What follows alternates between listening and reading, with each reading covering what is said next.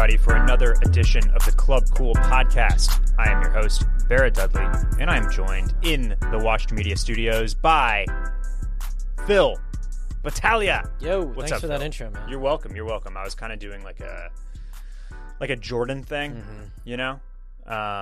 What you looking at over there? You doing you closing some deals? Yeah, well, Yeah. maybe we'll see. I mean, after selling the most expensive property in Austin last week or earlier this week, I'm surprised you're even bothering. I know. I should just take a break, right? Yeah, you should just rest on your laurels a little bit. Man, I sure would have loved to have been a part of that. You're what people are saying. You're on an up and coming real estate agent. Sure. You're on the like the ones to watch list. Yeah. Is that's what people have been saying, I think, right? Yeah. I'd like to joke about that stupid list that is the Elite 25 here in Austin, the top 25. Right, of course, naturally. And a good friend of ours, I had him Photoshop me into their group photo. Yeah. And I would love to troll. I mean, but all things considered, you do actually want to be in that group, right? Kind of? No. Okay. I mean, sure, but Like if they come calling, they're like, Phil, we got to have you. yeah. I'll be waiting by the phone. But yeah, man, how much did that house go for? 40 million? Or It was listed at 38.9. I don't know what it sold for. Okay. In that ballpark. Yeah. I always like to do, you're in real estate. Austin is obviously one of the hottest real estate markets in the country, if not the world. When you're up to that level, when you're looking at houses that cost $40 million, it's not even really that good of an investment anymore, is it? Right. Like you've gone way past the threshold of like, this property is going to appreciate steadily over the course of the next several years. You're not laying that check down and being like, ooh, I hope in a year it'll be at 10%. It'll be right. No, I mean, in fact, and I just feel like, in fact, you constantly see people trying to unload these massive estates for far less than they paid for them. Or like you'll hear about, big like Hollywood Hills mansions that somebody had listed for, $27 million and now they're down to asking for 17. Yeah. Right? Like, what's different in this scenario right now, though, in this current environment, is that there's so few of these types of homes in Austin. Yeah. And if you are dead set on being here, they're easy to sell, not easy to sell, but easier. In Hollywood, there are dozens and dozens of homes just like this that have, but, there was another home that had the previous record set last year on Lake Austin that sold for around, I think it was $28 million, and they had multiple offers. And the guy that bought it came out and said that a week after he got in the house, he got a letter saying, "I'll pay you 10% more." Wow. And he turned it down. So, I mean, it's crazy, man. Yeah. It's I mean, 10% more, though, like, is that going to cover everything you just went through? No, like, you have to pay 6% to realtors. Yeah. And then, so, yeah, that was a bad offer to that guy. Well, the guy thought, you know what? It doesn't hurt to ask. That's fair. But house wasn't even that great either. But yeah, at that point, when you're throwing $40 million at a house, it's just like, I've got the money. This is the house that I want. Let's do it. That house is special. Yeah. It is far and away one of the top 3 houses I've ever seen in Austin. Okay. How many bedrooms? Like 7. Okay. Yeah, see, it's not even that many. It's not to be honest, it's not over the top. It's a big house. It's single level. There's one little game room, little stairs that go up to a little game room. Yeah. It's all one level. What gets you into these price brackets is the amount of frontage on the water that's private. And they had 8, almost 9 acres. Jeez. And a private island that's comes with it. Yeah. And you attach this famous architect's name to it, on and on and on. It's we'll have to post the link to the house. It's just something. Yeah. Well, today on the show, let's see. The big story is pretty obvious for anybody that's been paying attention. This has made all of the news circuits, regardless of it's on. This thing started on Bloomberg, and now it's been covered by every Associated Press outlet and USA Today and all of the Complex and Hypebeast and everything. And it is this. So it's been a very, very big deal. So big, in fact, that I believe Circling Back already covered this earlier this morning. They're just stepping all over our turf. That's how big this story is. But Nike has been kind of exposed as nothing confirmed or admitted here, but the look is bad because a VP, a high level exec, a VP of like the direct to consumer, marketplace, basically. Their bread and butter. Yeah. I mean, she was in charge of so much. She, very, very high up in the company is what I'm saying here. Well, her son is one of these big time resellers on Instagram, posting up with 800 boxes of like off-white Jordan 5s. And it would appear that he was using some select information that only he would have access to through his mom's job. Mm-hmm. He was covered in in this original Bloomberg article that was just talking about the sneaker investment and sneaker reselling in general. And this kid is a teenager. He's like 19 years old. And so, of course, he's an idiot. And he let slip accidentally on 2 different occasions who his mom was. The whole thing was exposed. Bloomberg covered it, released the article, included his mom's name, everything, like that connection, even though he had asked them not to, because, of course, this is now an even bigger story. Next thing you know, Ann Hebert is her name. She's resigned after a 25-year career at Nike. So this is a huge deal. Before we kind of talk about some of the nittier grittier details and kind of our thoughts about it, I did just want to mention again to go check us out, patreon.com/clubcool for more extra content. There are a couple of different tiers to choose from. You get a couple of different editorials based on which one you choose, and you'll get some little short form bonus podcasts as well. Bunch of good stuff over there. Check it out. Patreon.com/clubcool. That is the best way to support the podcast this week and this month. Obviously, check out the sponsors that we've had over the last several weeks. But right now, the ask is to go join us on Patreon.com. Starts at only $2 per month. You won't even know that it's coming out of your bank account, and you can get a nice little discount if you just pay for a whole year in advance. Okay, so Phil, any overarching big thoughts on this story? Yeah, I think she knew what was going on. A, and B, I love it. I love shit like this. It has been. Look, we know we're all well aware that the sneakers app has just like it's been an incredible thing for Nike because even when people are complaining about it, it is just fueling the hype cycle. Mm-hmm. It is press, it is coverage. People are like, it trends on Twitter every single Saturday morning when there's like a big drop that nobody hit on and everybody is complaining about, right? So it's this, it's a machine. We talk about it all the time on this podcast. Quick aside, I've hit a couple licks recently. Ooh. Yeah, they gave me the cheese. Yeah. And now I'm feeling great about myself. Is this but one right here? No.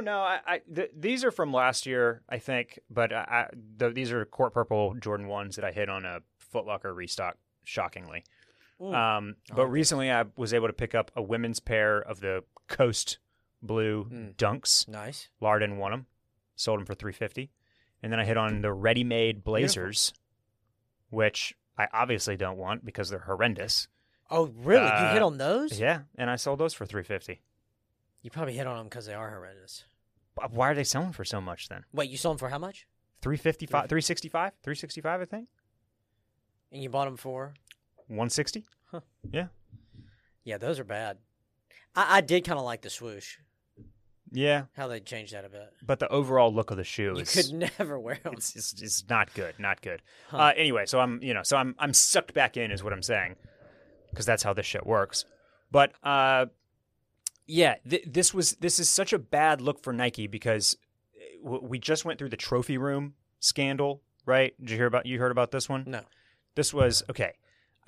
I didn't have the full story here until everybody started talking about the story, but I knew about these shoes before I realized who was offering these shoes.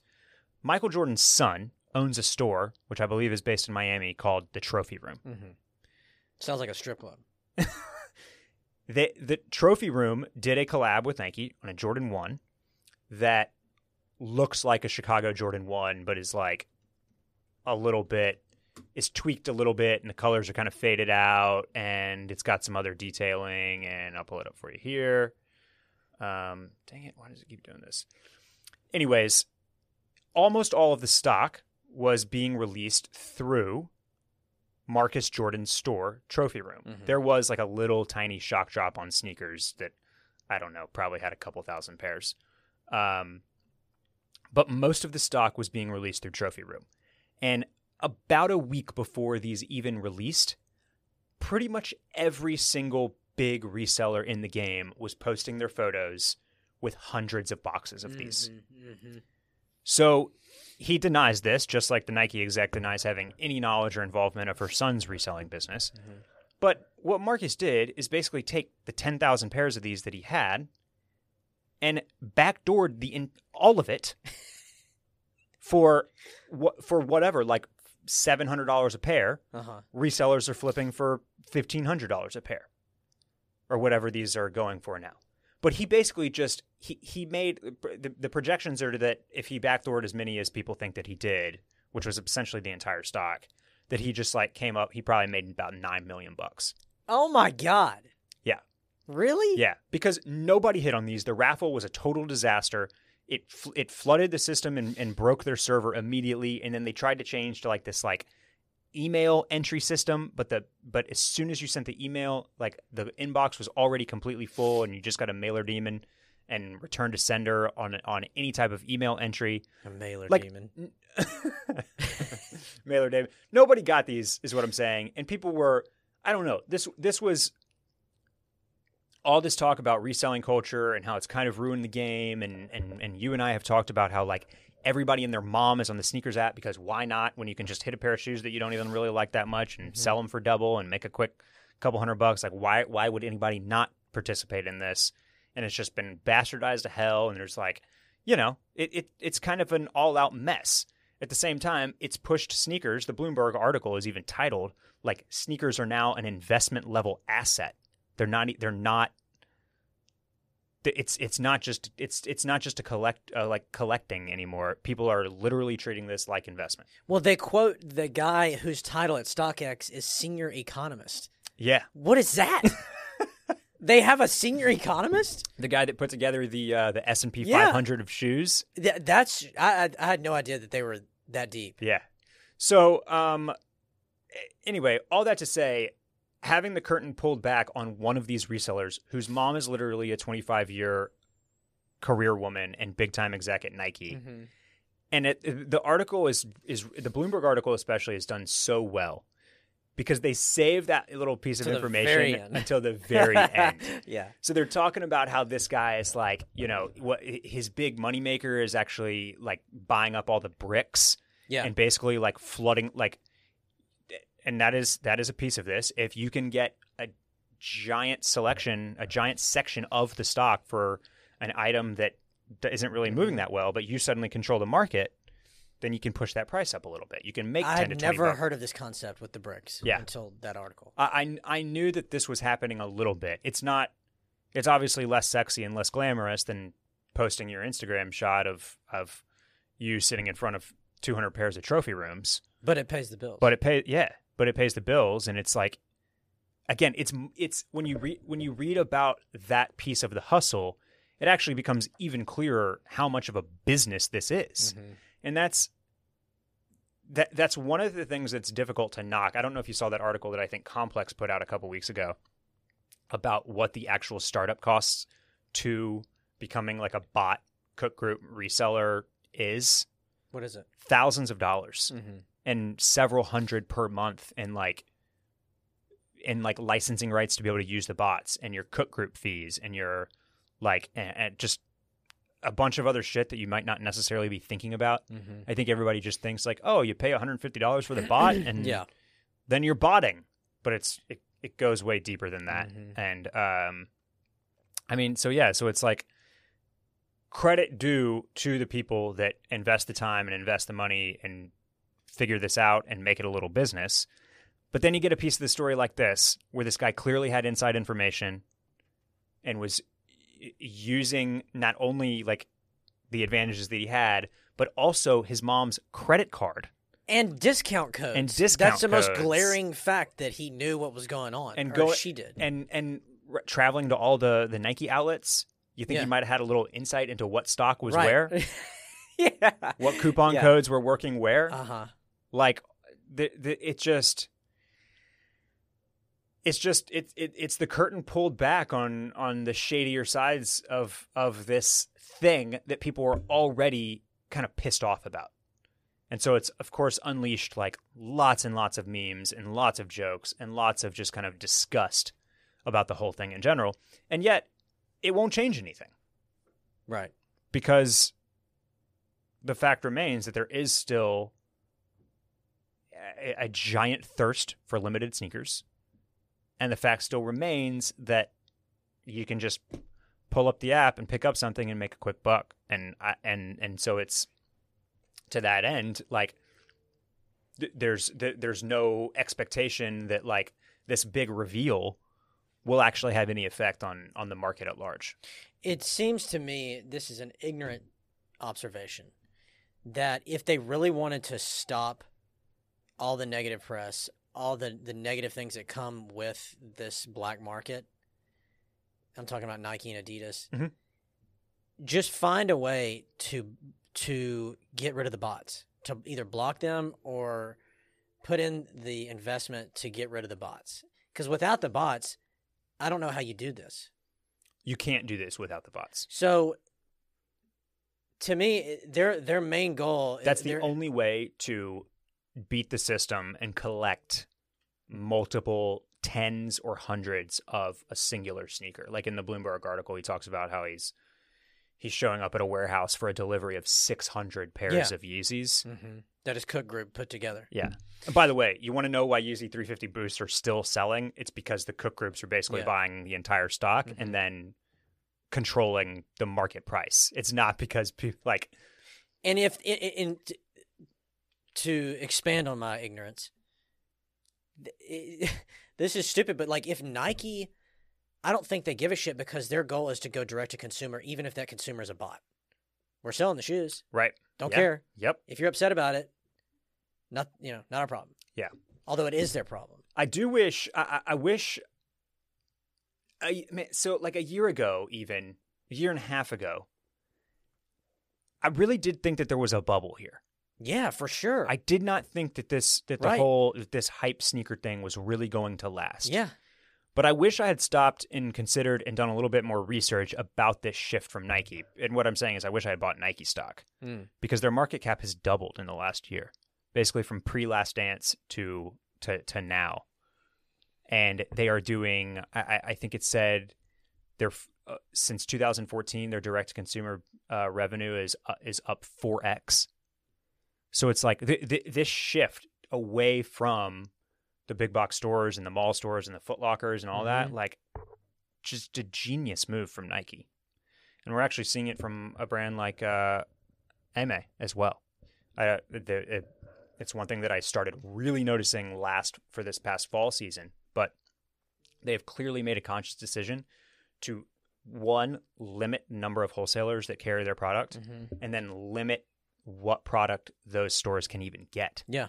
Because all the stuff that sells out immediately on their website and that is like clearly like the big movers and the hot pieces, none of that shit makes it to their wholesale accounts anymore. And this even goes back to when we were in the game with brands like, for instance, Vineyard Vines. Uh-huh. There was that big movement to where they were opening up their own brick and mortars. Right. Yep. They were stripping these mom boutique and pop shops. Yeah, but they weren't just like startup mom and pops. They were established. Like in Oxford, Mississippi, I forget the name of the guy, Steve Hinton. Hinton. Yep. I don't know if he was one of the victims. I think he was. That they just took, they would cut his buy in half almost. Okay. No, you're not gonna be able to buy that line anymore because it's going directly to our stores and to our website. Gotcha. But that was just I guess that's just Smart business on their behalf. Yeah, totally. And I mean, that's a great point. Like Nike knows what numbers it needs to hit. Yeah, they've done the math. So you're right. Their margins are great, regardless of which consumer gets it, a bot or a real person that wants to wear the shoes or sell the shoes for their own gain. And another good point as to why it's kind of probably silly to expect change, but just back to the bubble, I still, we're treating these things like investments now. This is a new asset market. And it just ties into this to what may end up being the most lasting like long tail of the pandemic is just like the retail investor sector, whether that's with GameStop and AMC and Reddit and Wall Street Bets and the whole Robinhood crowd. The fact that like people like the three of us sitting in this room can now so easily just be like, oh yeah, I'm gonna buy a little stock today. I'll just dabble in that. I'll play around with that. It's just right at your fingertips. You don't need some fancy E-Trade account. You don't have to pay a fee for your brokerage, whatever, like yada yada. And like on that same spectrum is that collecting cards is huge again. Like baseball cards? Yes. I saw that people defensive are buying end from the Steelers is like opening up a card shop. Not only that, but now people are also investing in collecting in these Top Shot things, which are little clips. They're highlights. They're buying highlights. Huh? Yes. And pull that up. I have no idea. That's way over my head. Randy, you know about this? We talked about it. Oh, you did, huh? These guys. Yeah, NBA Top Shot. You buy these little. They do, and again, they are utilizing the drop strategy popularized by streetwear and clothing brands and sneakers. So they like, these packs release.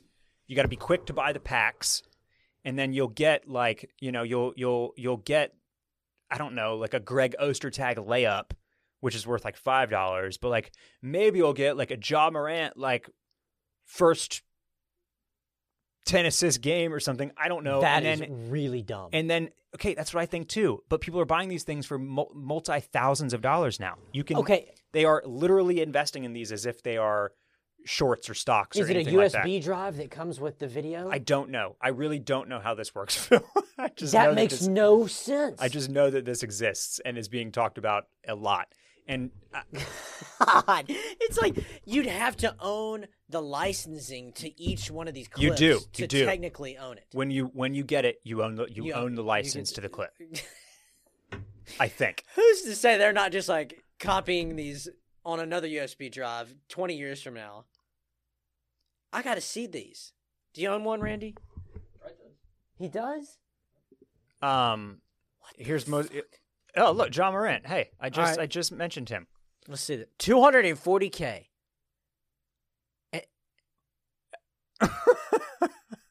And you own every shot. Yeah. I guess. I don't know. What the fuck? So, here's my thing. Here's my question. And this is it's for you. It's a general interest question that I legitimately would like the answer to. Why is sneakers, the re-rise of baseball cards, this digital Top Shot thing, why is any of this any different than Beanie Babies, Pogs, or baseball cards when we were growing up?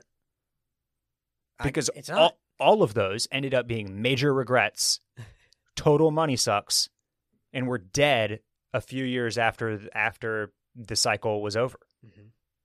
And people are stuck with 4,000 Beanie Babies, or me at my house in Houston, just binders and binders and binders full of basketball cards. Yeah.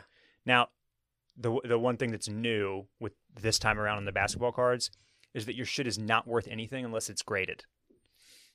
So you to even be in the game, you're sending your cards off to those grading services like PSA or whatever the other one's called, and having them graded and put in the little plastic thing and getting them like gem mint or near mint 9, 10, blah, blah, blah, blah, blah. That's another suck on your money. That costs money, right? Yeah. To get it graded? But it can still be worth nothing after that. So we get the Bloomberg article about how sneakers are an asset class now. And like, that's how this stuff is being treated as well. And am I crazy for thinking that this shit is going to implode? Not at all, in 3 years or however long? No. Like, are we really doing this? Are people really going to be like, oh, well, in 2020, what I'm really, really glad that I did is 2 things. I bought a bunch of Square stock, and I bought a Ja Morant hologram dunk Top Shot for $240,000. 2 best decisions of my life. Like, no way, right? I don't know, man. Dude, the barrier of entry on autographs are not even worth anything anymore. Right. Who gives a fuck about an autograph? That shit doesn't sell like it used to. No. You could probably get like a Michael Jordan signed basketball for $1,000. Right. Maybe less. I don't know. I don't know, dude. The only stuff that intrigues me that would be worth a lot is the really old stuff. Yeah. But maybe, in 75 years, they'll be saying that about this Ja Morant dunk. Yeah. I don't know. Can't I still pull up this clip on YouTube? Probably? Absolutely. You're watching it right now. I just don't. Unless there is a market to resell this to ESPN, they're going to show it. I'm sure they have rights to it. That's a great question. Yeah. I don't understand. We need an expert to come on and explain this to us. But yeah. So wow, that just blew my mind. Yeah. I had no idea those even existed. Yeah. And that's I'm glad to teach you something new. Thank you. This is because I only really know about this because of Twitter, by the way. I'm off Twitter. Yeah. So, yeah, crazy stuff. Just final thoughts on the Joe Hebert West Coast Streetwear thing. As big of a story as it is, and as crazy it is to think about, and as like kind of feel good as it is to be like, I knew those fuckers were cheating. His mom lost her job, man. Yeah. And like her little shit son. I guess if she'd probably raking in several $100,000 a year at that level at Nike, you'd have to guess. I would have ventured to guess more than that. Maybe more than that. Yeah. So like she's probably fine, and I feel like at that level she'll probably pretty easily move on and find the next thing. Mm-hmm. It's once you're like VP, exec, C-suite level stuff, it's like it doesn't even really matter the industry. You constantly hear about like, oh, like the new Yahoo CEO like came over from Chewy.com. Yeah. It's like these 2 things have nothing to do with one another. I'm not shedding any tears for her. Yeah. So, okay. All right. Not at all. Just clearing that up because it's pretty crazy to think about. It's an unfortunate circumstance for her, especially because she was essentially a lifelong Nike woman. 25 years. 25 years. That's insane. Nobody works for a company for 25 years anymore. My dad worked for Miller Brewing for 40 plus. That's what I'm saying. That is a old school. That's an old school thing. That millennials and younger do not do that anymore. Yeah. Wow, we're really going off on tangents here today on this episode. But that's also the fault of companies because corporate ladder climbing is not what it used to be. Uh-huh. You don't just get constant pay raises and promotions by staying at the same company. In fact, the reason that it's different now is because the only way to keep increasing your income is by moving companies. Uh-huh. That's how you get promotions and raises these days. Mm-hmm. So, we'll dive into that in the next episode. At least in big regular kind of classic banking, advertising, mm-hmm. public relations, like all that shit, all like the classic jobs. I don't necessarily mean like if you work for a small media company like Randy over here, if you work for a small clothing company like me, like different stuff there. But yeah, I don't know, big stuff covered widely. And are there any charges coming for these people? I don't think so. Is there anything illegal that went on? No, and Nike maintains that she had divested information about West Coast Streetwear, that nothing illicit had happened, that there were no conflict of interest, blah blah blah blah blah. But But we fired her anyway. She resigned. Yeah. But I don't know. That kind of feels like you're pissing on my leg and telling me it's rain. Do you know what I mean? I like that. Like, there's just no way that the connection did not aid him in some way, shape, or form. The discount codes. Right. So at the best, he had like access to discount codes or inside information or stock availability and stuff like that.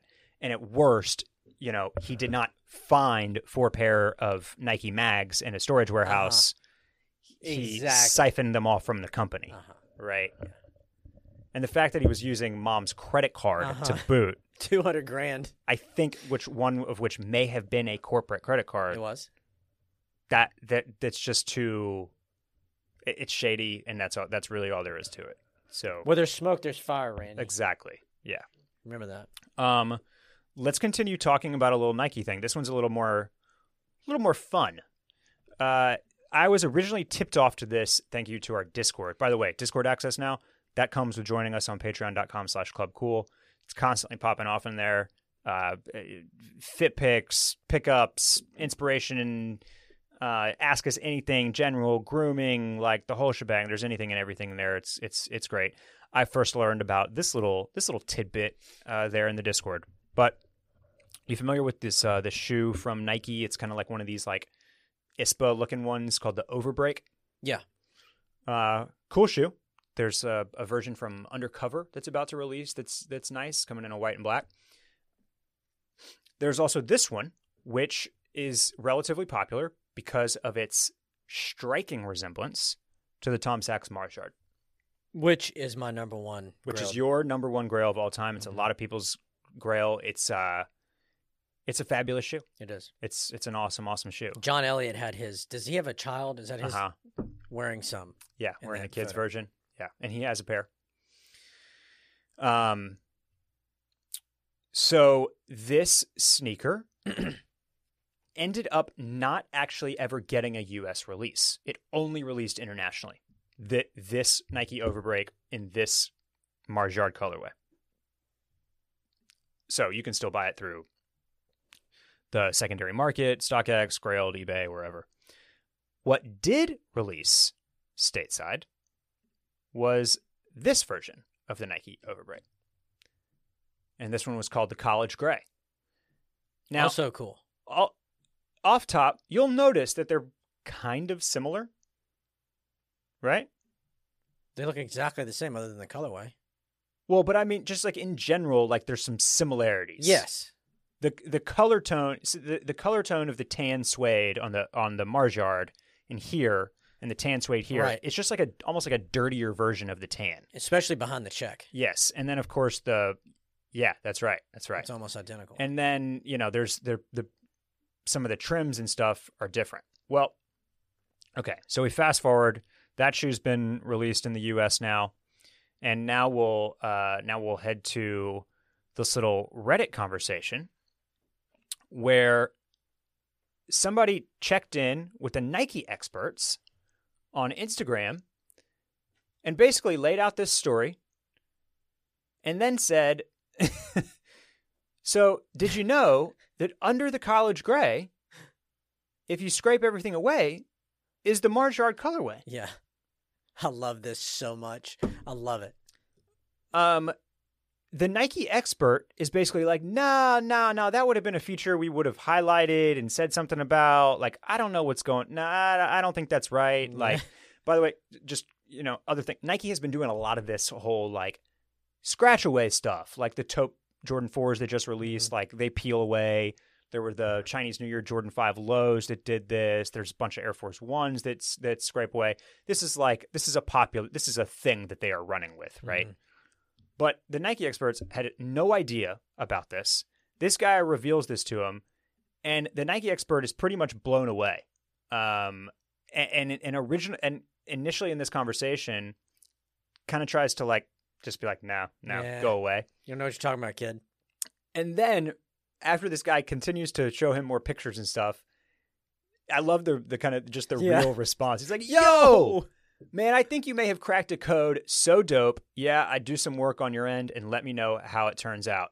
Then he says, all right, so my teammate actually copped a pair, and he says the upper rubs off for him as well. I know we didn't market it that way, but I'm assuming that was intentional in terms of the design direction. It's a really dope discovery. So, crazy if we just leave it right here, because Nike released a shoe and did not market the fact that there is a whole other colorway laying underneath this shoe. Mm-hmm. And in fact, it would appear that it is exactly the Mars Yard colorway, down to, if you scrape off the white at the toe and the back, it has the black heel and toe counters. The orange swoosh is there. The laces are even the same.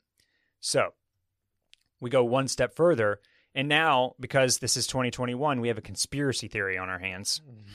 And everything deserves its own conspiracy theory as far as I'm concerned. And that is that Tom Sachs basically put the kibosh on the Fossil colorway of the Overbreak.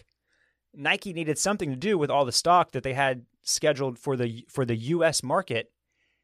And so they spray painted, did some type of weird overlay on every single pair of these that they released in the U.S. market, called it the College Gray, and put it out as a different colorway.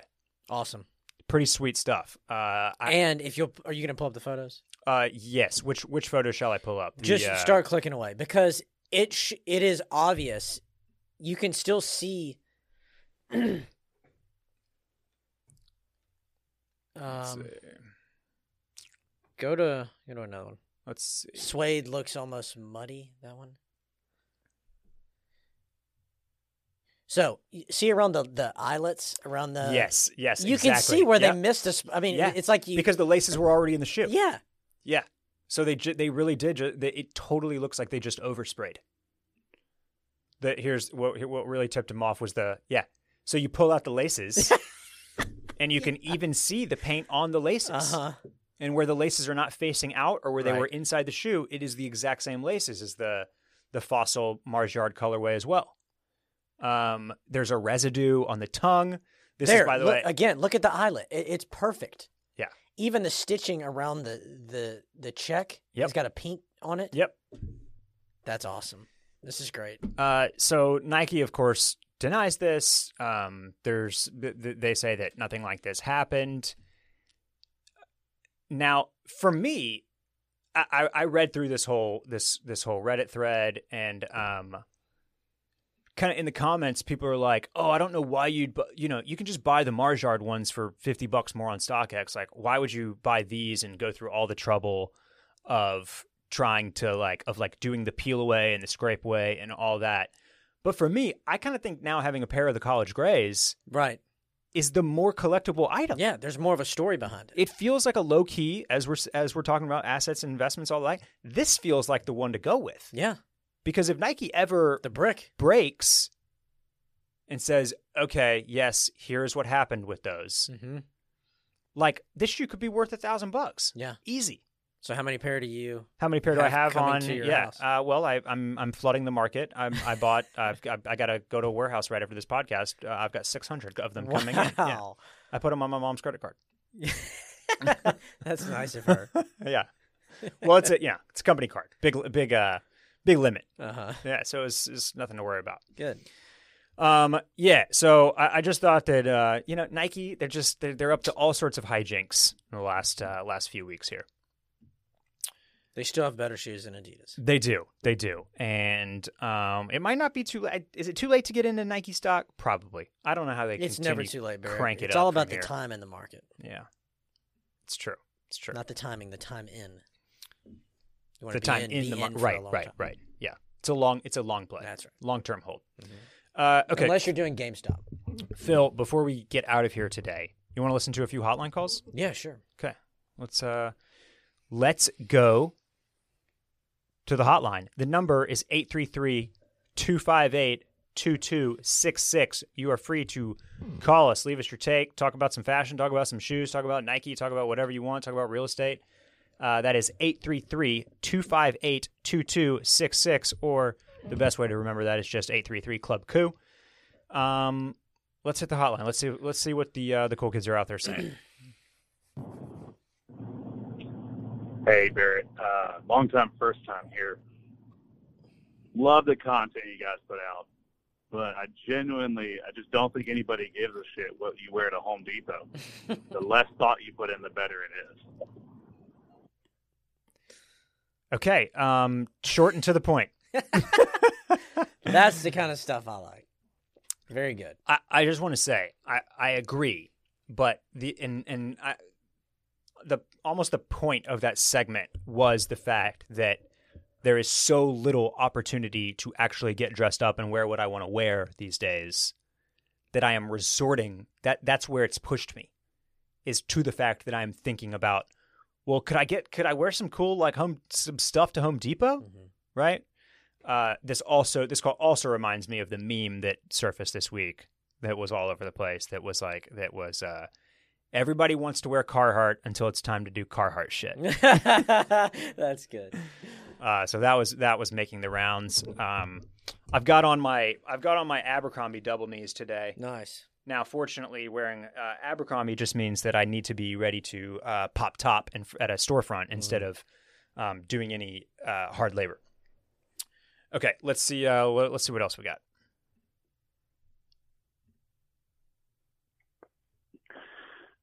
What up, boys?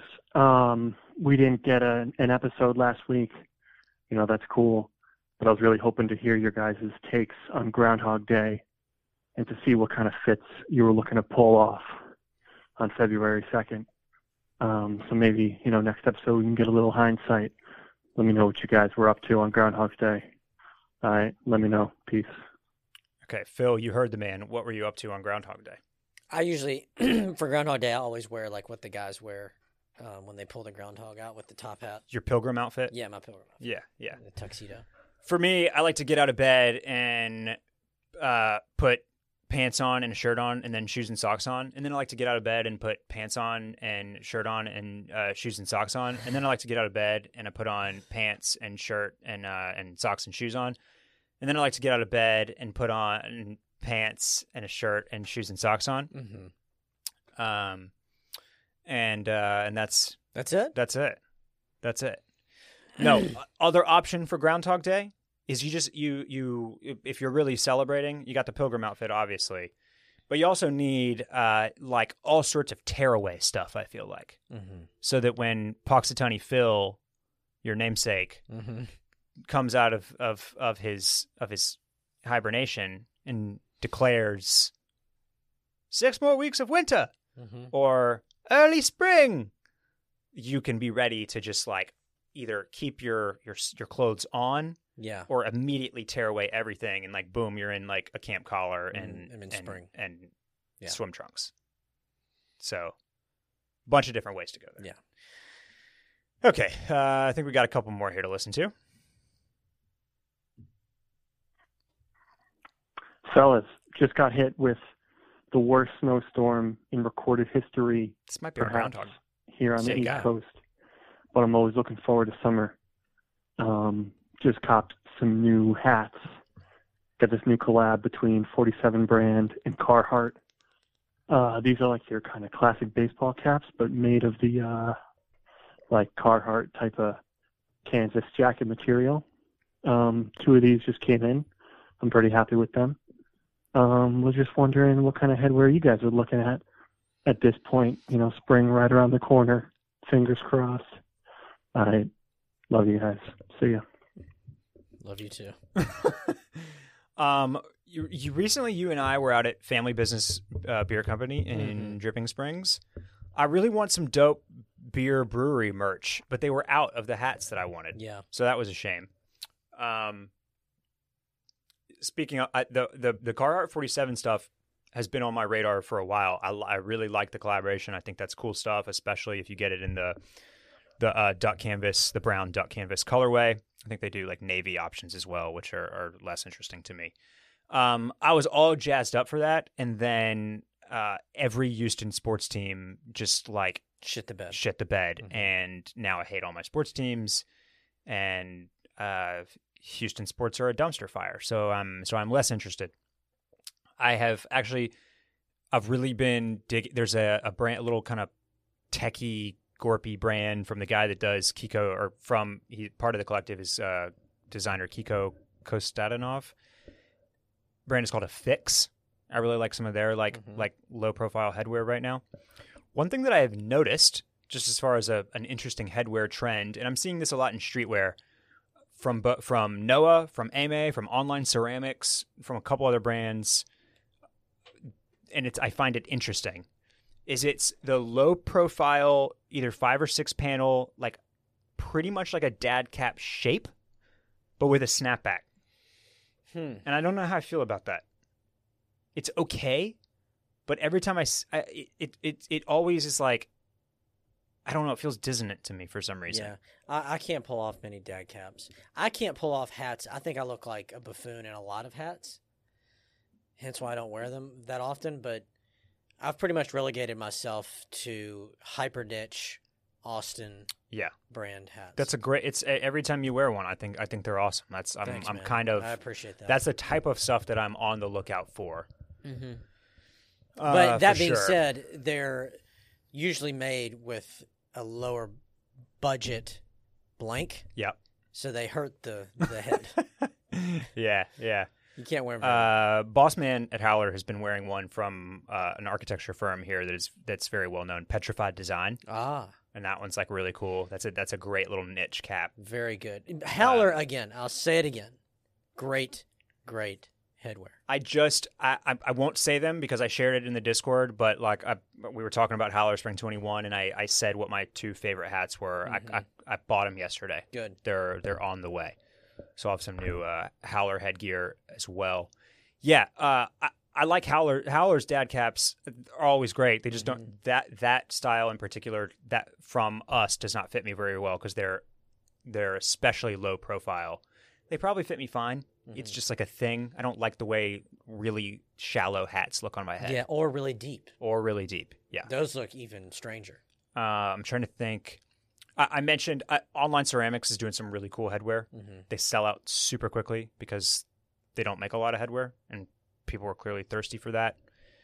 But they've got some cool ones. I really like the little skull music notes. Mm-hmm. Thought that was a great little graphic. Oh, that hoodie with that same graphic is excellent.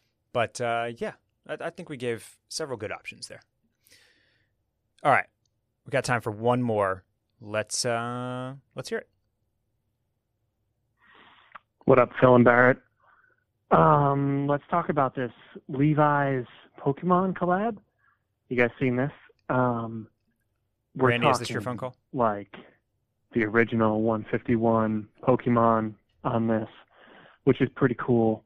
Me in the 9th grade is really loving it. I might not be going for this jean jacket with a giant Pikachu on the back, but I might cop one of these tees. They're pretty basic. I like this one pink tee that's kind of got like the OG best Pokemon lineup on the front. We're talking Snorlax, Psyduck, Butterfree, right, Pikachu, of course, Ditto, the heavy hitters. So let me know what you guys think. I like those jeans. Randy was just telling us about Levi's Pokemon before we hopped on air, so it's possible that this is a phone call from him. Yeah. Well, we may never know. Probably. Randy, did you buy anything from this collaboration yet? The trucker hat's still coming soon. That might be the one. Okay. You talking about the floral jeans? No, the ones with Pokemon. The big Pikachu jeans? Pikachu, yeah. Yeah? You're into those? Pokemon. I like those. I wish that he wasn't on the back as well. Just one hit of him. The floral ones actually kind of look like the carpenter pants that ALD just put out. No shit. So if you're looking for a lower cost option on some crazy pants, there were crazy pants. I mentioned crazy pants last week. Fun pants. Fun and crazy pants. A lot of graphic tees here. Phil and I have talked, I think, a couple of different times about how we just kind of missed the Pokemon craze. Yeah. It came right after us. And look, I'm all about nostalgia. Big nostalgia guy, I remember. And this does nothing for me because I did not participate in Pokemon. Yeah. And so I feel bad about that. But what it does make me think about is like, would I wear any cartoon characters on my person? And that's probably not. Yeah. That's one of the things. This is like, it just feels too youthful for me. Kith did like a Looney Tunes collaboration. No bueno. And it's like, I like Taz. I like Marvin the Martian. I'm into those guys. But I don't need them. I don't need cartoon graphics on my body. I feel the same way about like when Kith does like that Coca-Cola stuff and such. Yeah.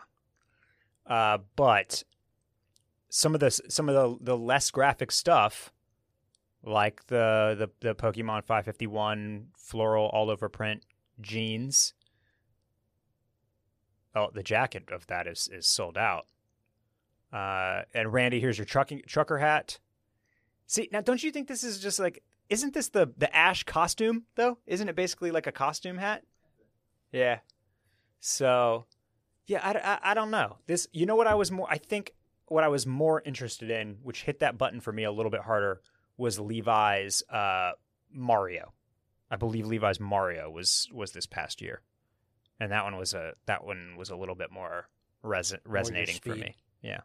But again, for all the Poke heads out there, what are Pokemon fans called? They have a word, Randy? You know, Randy.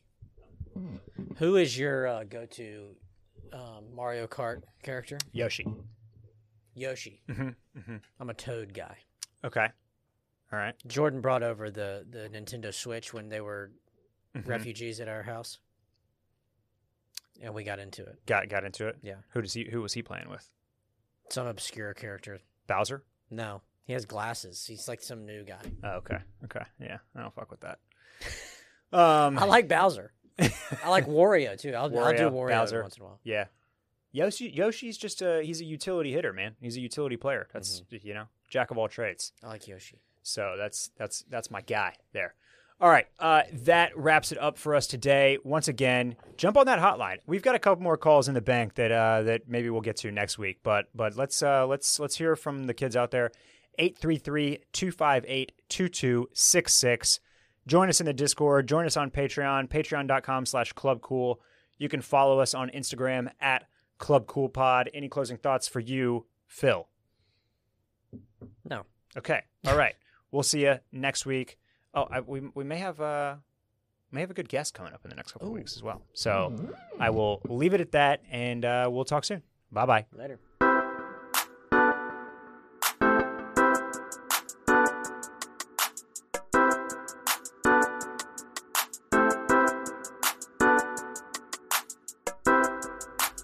Welcome to the club.